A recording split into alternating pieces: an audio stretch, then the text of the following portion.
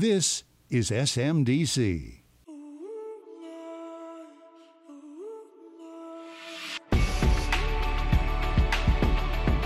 Hello, everyone, and welcome to episode 20 of The High Ground, U.S. Army Space and Missile Defense Command's official podcast. I'm Ronald Bailey, aka Beetle.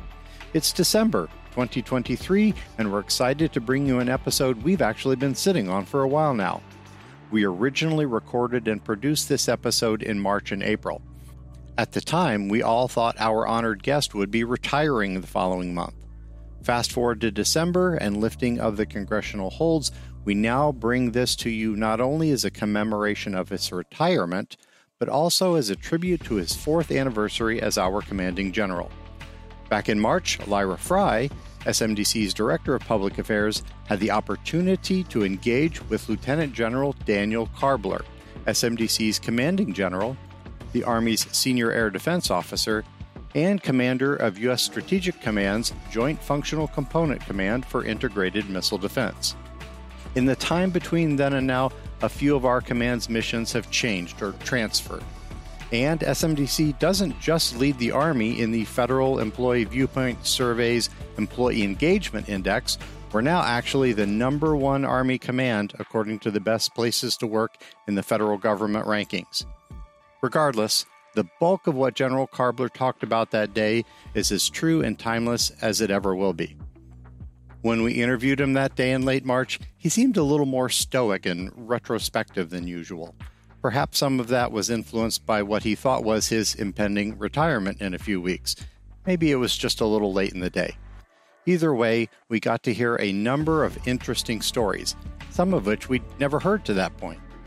To begin, Lyra will guide us through his early developmental years as a youth, through some 3.5 decades of service, many of which closely paralleled the development and combat deployment of the Patriot Air Defense System, his first and long-term exposure to the Army Space Enterprise, and some key moments, both serious and some not so serious.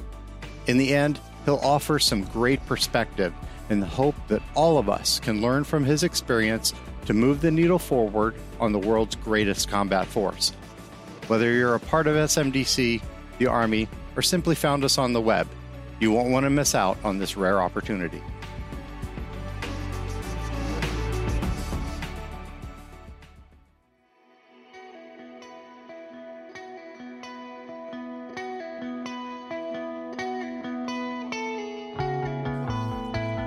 Lieutenant General Daniel L. Karbler, Commanding General, U.S. Army Space and Missile Defense Command, and Commander, Joint Functional Component Command for Integrated Missile Defense, will be retiring this month, capping a 36-year career with the United States Army.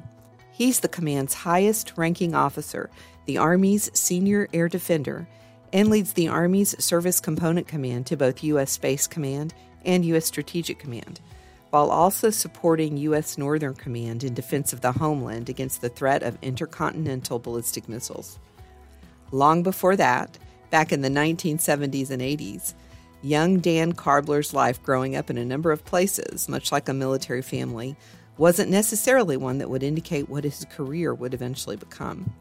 He talks about that environment and the influences that helped form his character and values. Yeah, we moved to Wisconsin when I was in 5th grade. Prior to living in Wisconsin, we actually moved around quite a bit. We weren't in the military. My dad was a salesman and just had different jobs. So I was born in Ohio, so we lived in Ohio for a little bit. Then we moved to Michigan for a couple of years. And then New Jersey for 1 year. That's where I did kindergarten for half a year. Then we moved back to Michigan. And I remember doing the second half of kindergarten in Michigan with a brand new class, and kindergartners are just as tough on you as high schoolers might be.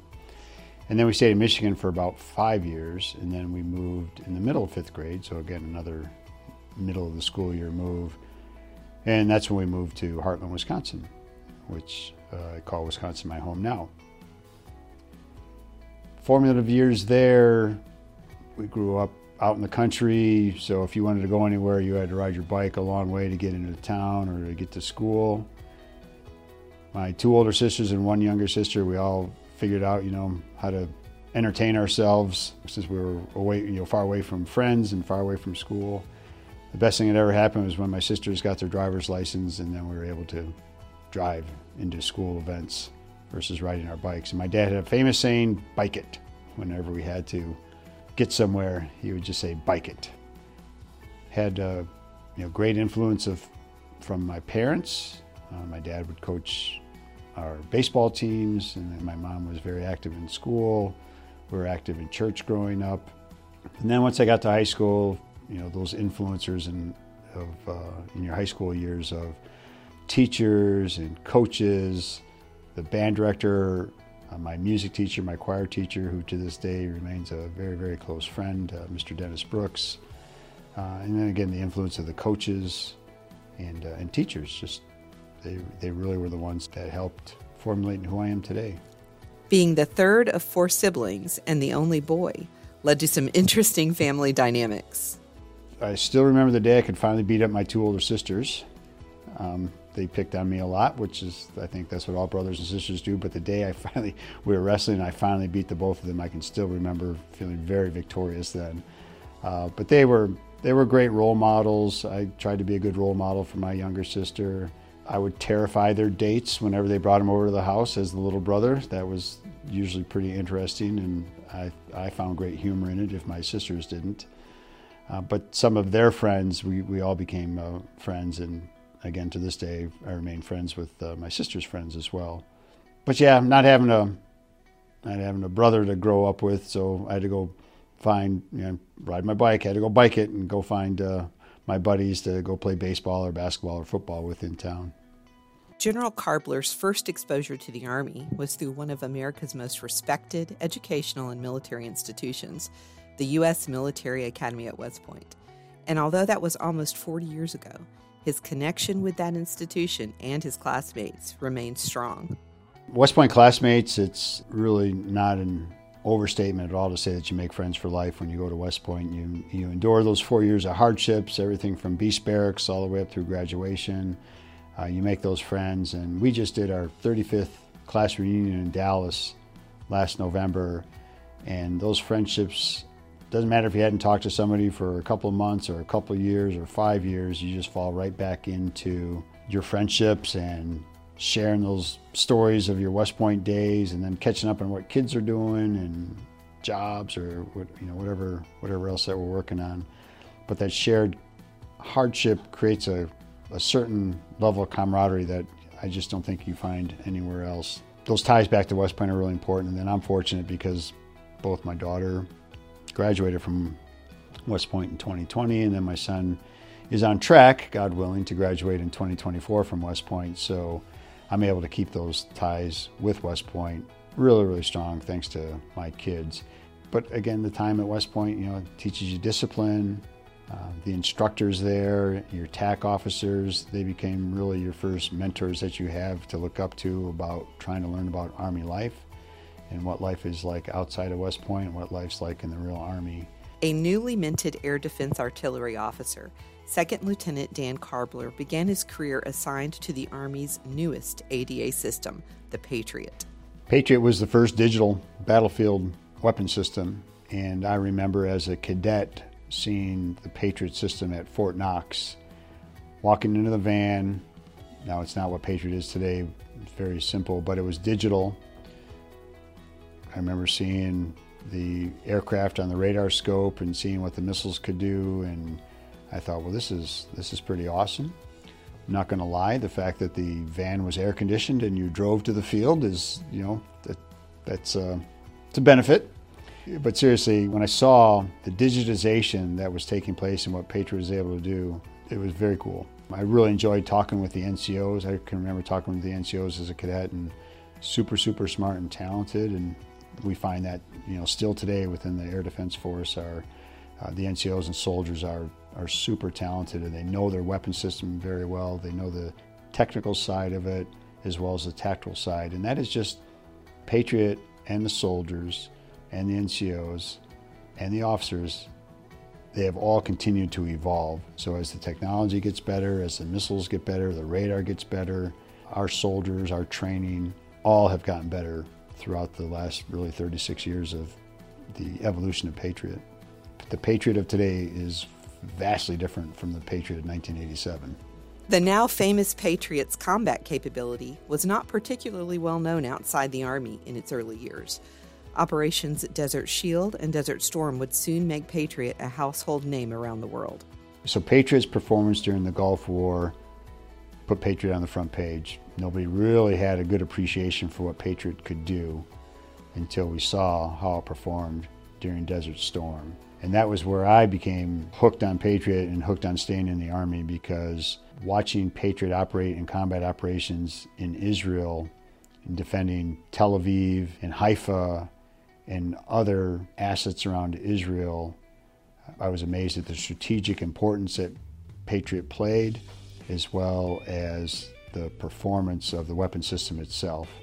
And then I was privileged to be able to work with then Colonel Dave Huebner, now retired Lieutenant General Dave Huebner, who was the Task Force Patriot Defender Commander, being able to be his right-hand man for Patriot, going up to brief the Israeli Minister of Defense, doing after-action reports after every engagement that we had there in Israel, and then working with our Israeli counterparts. Very, very powerful for a first lieutenant. I had the opportunity to be able to brief Senators Warner, Nunn, Inouye, and Stevens when they came to visit Israel, and I was just supposed to be flipping slides for Colonel Huebner's briefing, and then they wanted to talk to a Patriot operator, and so Colonel Huebner put me on the spot and was able to answer the Senator's questions. But again, watching the Patriot performance, watching its strategic importance, really got me hooked on the Patriot weapon system. A 3-decade-long career was not necessarily on General Karbler's mind in the early days of his career. We asked him what influenced his decision to stay. I think just about every cadet, when they graduate West Point, thinks that they're just going to put their 5 years in and get out. And so I was getting close to that 5 years once Desert Storm hit. Again, I got to see the business end of Patriot in combat. I was hooked. And then taking battery command and being in charge of 100 soldiers was a really awesome experience. And I just didn't look back then. I just said, I'm going to stay in the Army as long as what I do is enjoyable and the people that I'm working with are great people to work with. And I found both to be true for 36 years. Although he spent the last 3 years commanding the Army's proponent organization for space, the space domain is something General Karbler really only had exposure to, like many in his generation, later in his career.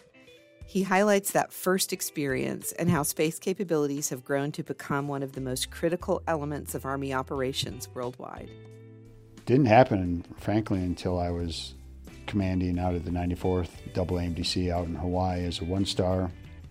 Then understanding the TPY-2 radars and what these sensors did, not just for missile defense, but for space domain awareness, what our JTAGs detachments did in terms of missile early warning.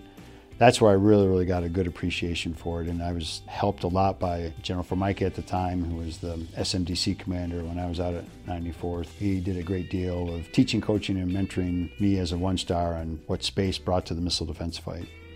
Yeah, it made me aware that space is a valuable contributor to not just Army missions, but joint missions. And space, much like missile defense, is a strategic contributor. Just like a Patriot battery is a strategic asset providing defense of entire countries, well, space is a strategic asset that provides capabilities to entire theaters. When you think about TPY-2 radars do in terms of space domain awareness, or what our JTAGs, theater missile warning companies, do in terms of providing theater-wide missile warning. We all saw that in the January of 2020 attacks of Iran into Iraq.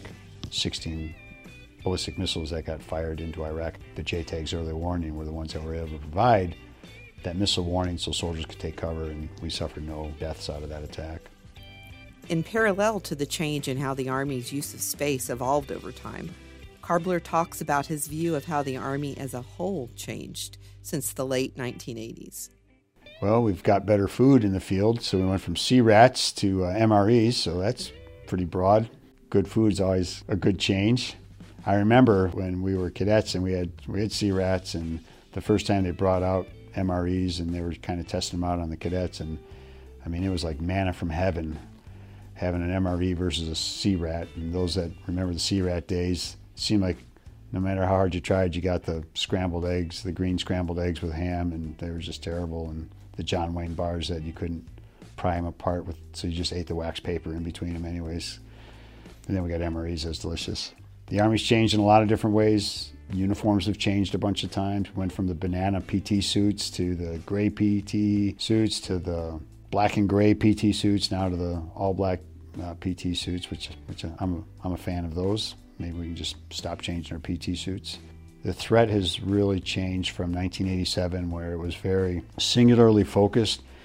Everything we did was focused on countering and defeating the Soviet Union. I was in Germany for my first 2 assignments, so for about 7.5 years over in Germany, and our threat was the Soviet Union until the wall came down. Because the Soviet Union was our singular adversary, and we focused all of our resources and energy on that, all of our planning on that, it gave us real centralized purpose and task, and frankly made it a little bit easier than today, where we have to face multiple adversaries with increasing capabilities, much more complex and challenging environment for the Army to operate today than what we faced in 1987. Next, we asked him how he felt the Army had changed over the years from a cultural perspective. We've changed a lot of different ways culturally. First off, more accepting of females. As a 1987 grad, we still had upperclassmen who had been at West Point when the first class of females had come in, and frankly, there still wasn't a lot of toleration for females at West Point back in 1983 when we started out, versus today now where females are in combat arms. In air defense, we've had female 2-star, female brigade commanders and battalion commanders. So I'd say that's a huge cultural change, is giving women the opportunities to serve in any branch that they want to within the Army. Again, not the case back in 1983. I think that with the advent of technology and the onslaught of technology has made us change our culture in terms of really policing ourselves up better and not being that person who gets put on social media or says some things that they're not supposed to talk about. Some soldiers still haven't got the message yet, and they still put stuff on social media that make you scratch your head. But that's why I think there's a WTF Moments is out there, and they do a good job of capturing all that. But again, that's part of the cultural shift is what technology has brought on, where you're seeing things that you frankly never would have seen 36 years ago. Reflecting more personally, we talked with General Karbler about what in the last 36 years filled him with the most pride. With such a long and storied career, you can imagine the difficulty deciding, but a few things rose to the top. It's always about the team. I take pride in everything that my organizations have accomplished, small things, big things. Here at SMDC, I'm super proud of the fact that we're the #1 Army command in Redstone Arsenal, and we're the #2 out of all Army commands in terms of employee engagement. So I'm super proud of that in the here and now. Growing up over the years, I guess I could look back at bringing the Air Defense Artillery to Fort Sill, Oklahoma, and having a unique perch, observing and being a part of that transformation. First as a brigade commander at Fort Sill and moving the 31st Brigade from Fort Bliss up to Fort Sill, and then being the Chief of Staff at Fort Sill as first air defender as a Chief of Staff at Fort Sill, and then watching the branch grow and establish itself at Fort Sill, and then as the 88 Commandant, continuing to grow the branch. And again, all great teamwork, great efforts by the Air Defense Branch, and the selflessness of officers and NCOs who volunteered to want to come to Fort Sill when some viewed it as a not attractive assignment. We also asked him about any events that stood out in his mind. Not so much the major events of his career, but the type of things with a wow factor. The type of story he might start by saying, "So there I was." Bowl of 300 game in front of 42nd lieutenants when I was at 88 Commandant. That was pretty cool. That doesn't happen every day. Some of the opportunities, as the SMDC commander, getting to be the boss of the 3 Army astronauts and meeting them, and looking forward to Frank Rubio coming back here this fall, but getting to talk to our astronauts and seeing, the outsized strategic impact that those astronauts have on the Army is incredible. Just being able to serve with officers, NCOs, and civilians is such a privilege, and hopefully leading them right, leading the organizations the right way, in a way that makes them proud of their organization. That's a cool moment for me. It's been said that one often learns more from their failures than their successes. We asked General Karbler if there was something that strongly challenged him as a general officer or commander. Every year we have to do a budget drill, I feel very challenged to maintain my composure, and because you see what the threat is doing out there, what our adversaries are doing, what missions we're being given, and yet you still aren't resourced to do it. So trying very hard to take all that in context, bring the team along, accomplish missions as best you can, frankly make risk-informed decisions on things that you're just not going to do, hopefully get that right. But yeah, so sometimes I might let my frustration level boil over a little bit. I try not to do that, but sometimes it happens. Then we asked him to tell on himself a bit and share about his early career experiences, something that at the time wasn't a shining moment, but that he now looks back on as a character-building experience. Oh, you want me to talk about when I screwed up? Well, that's easy. Yeah, budget challenges we can talk about that all the time. Oh, where I screwed up? Sure, we can talk about that. You want to start from lieutenant days when I put our Patriot batteries launchers out in the farmer's field, and then he used liquid manure all over them because he had to fertilize his fields, and all of our launchers got liquid manure on them. Everybody was pretty happy with me on that one.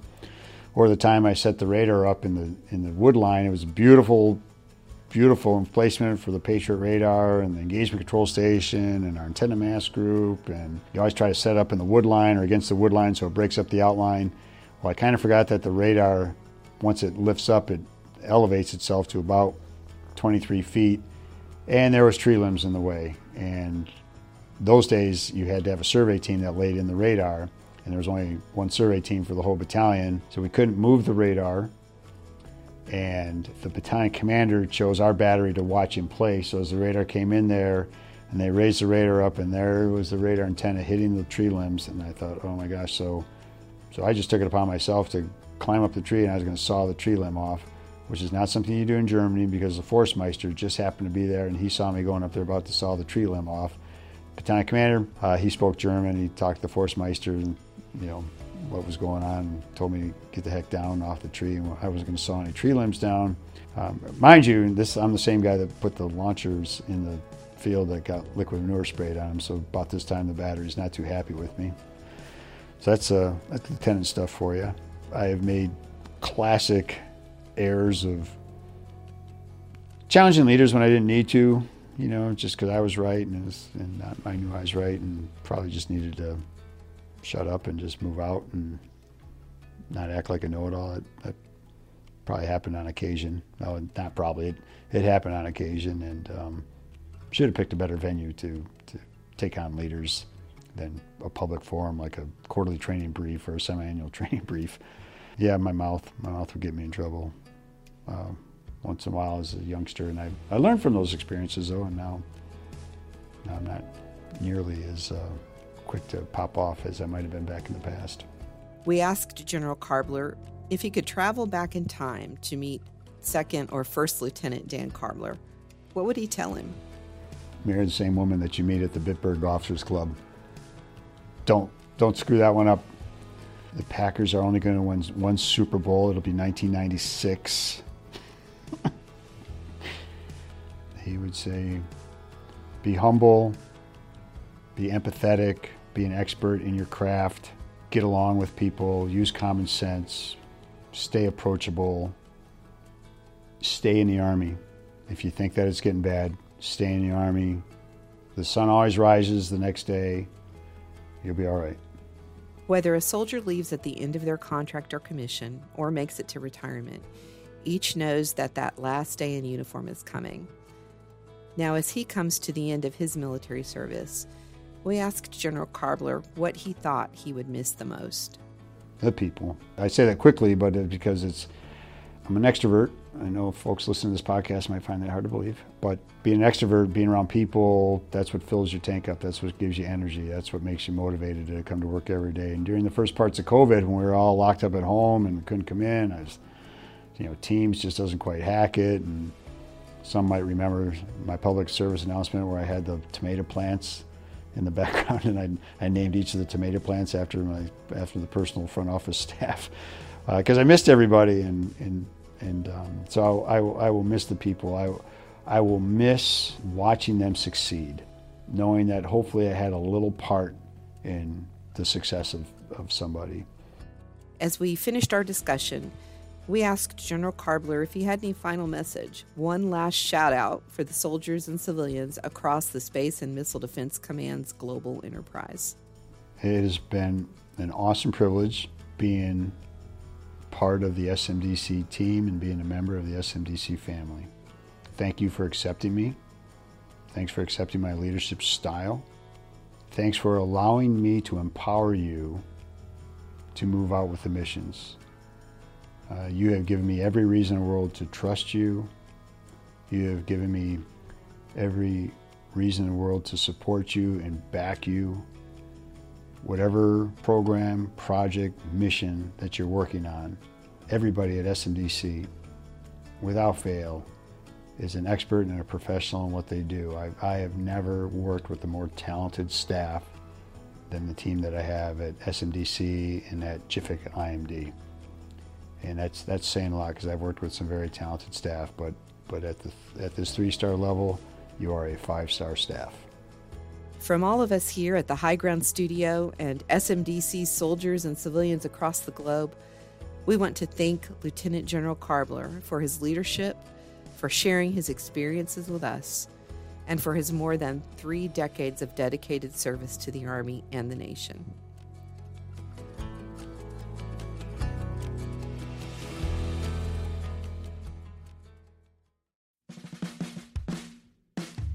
To learn more about SMDC's exciting missions, units, and people across the world, check out our social media or webpage at www.smdc.army.mil. For the High Ground Studio at Redstone Arsenal, I'm Lyra Fry.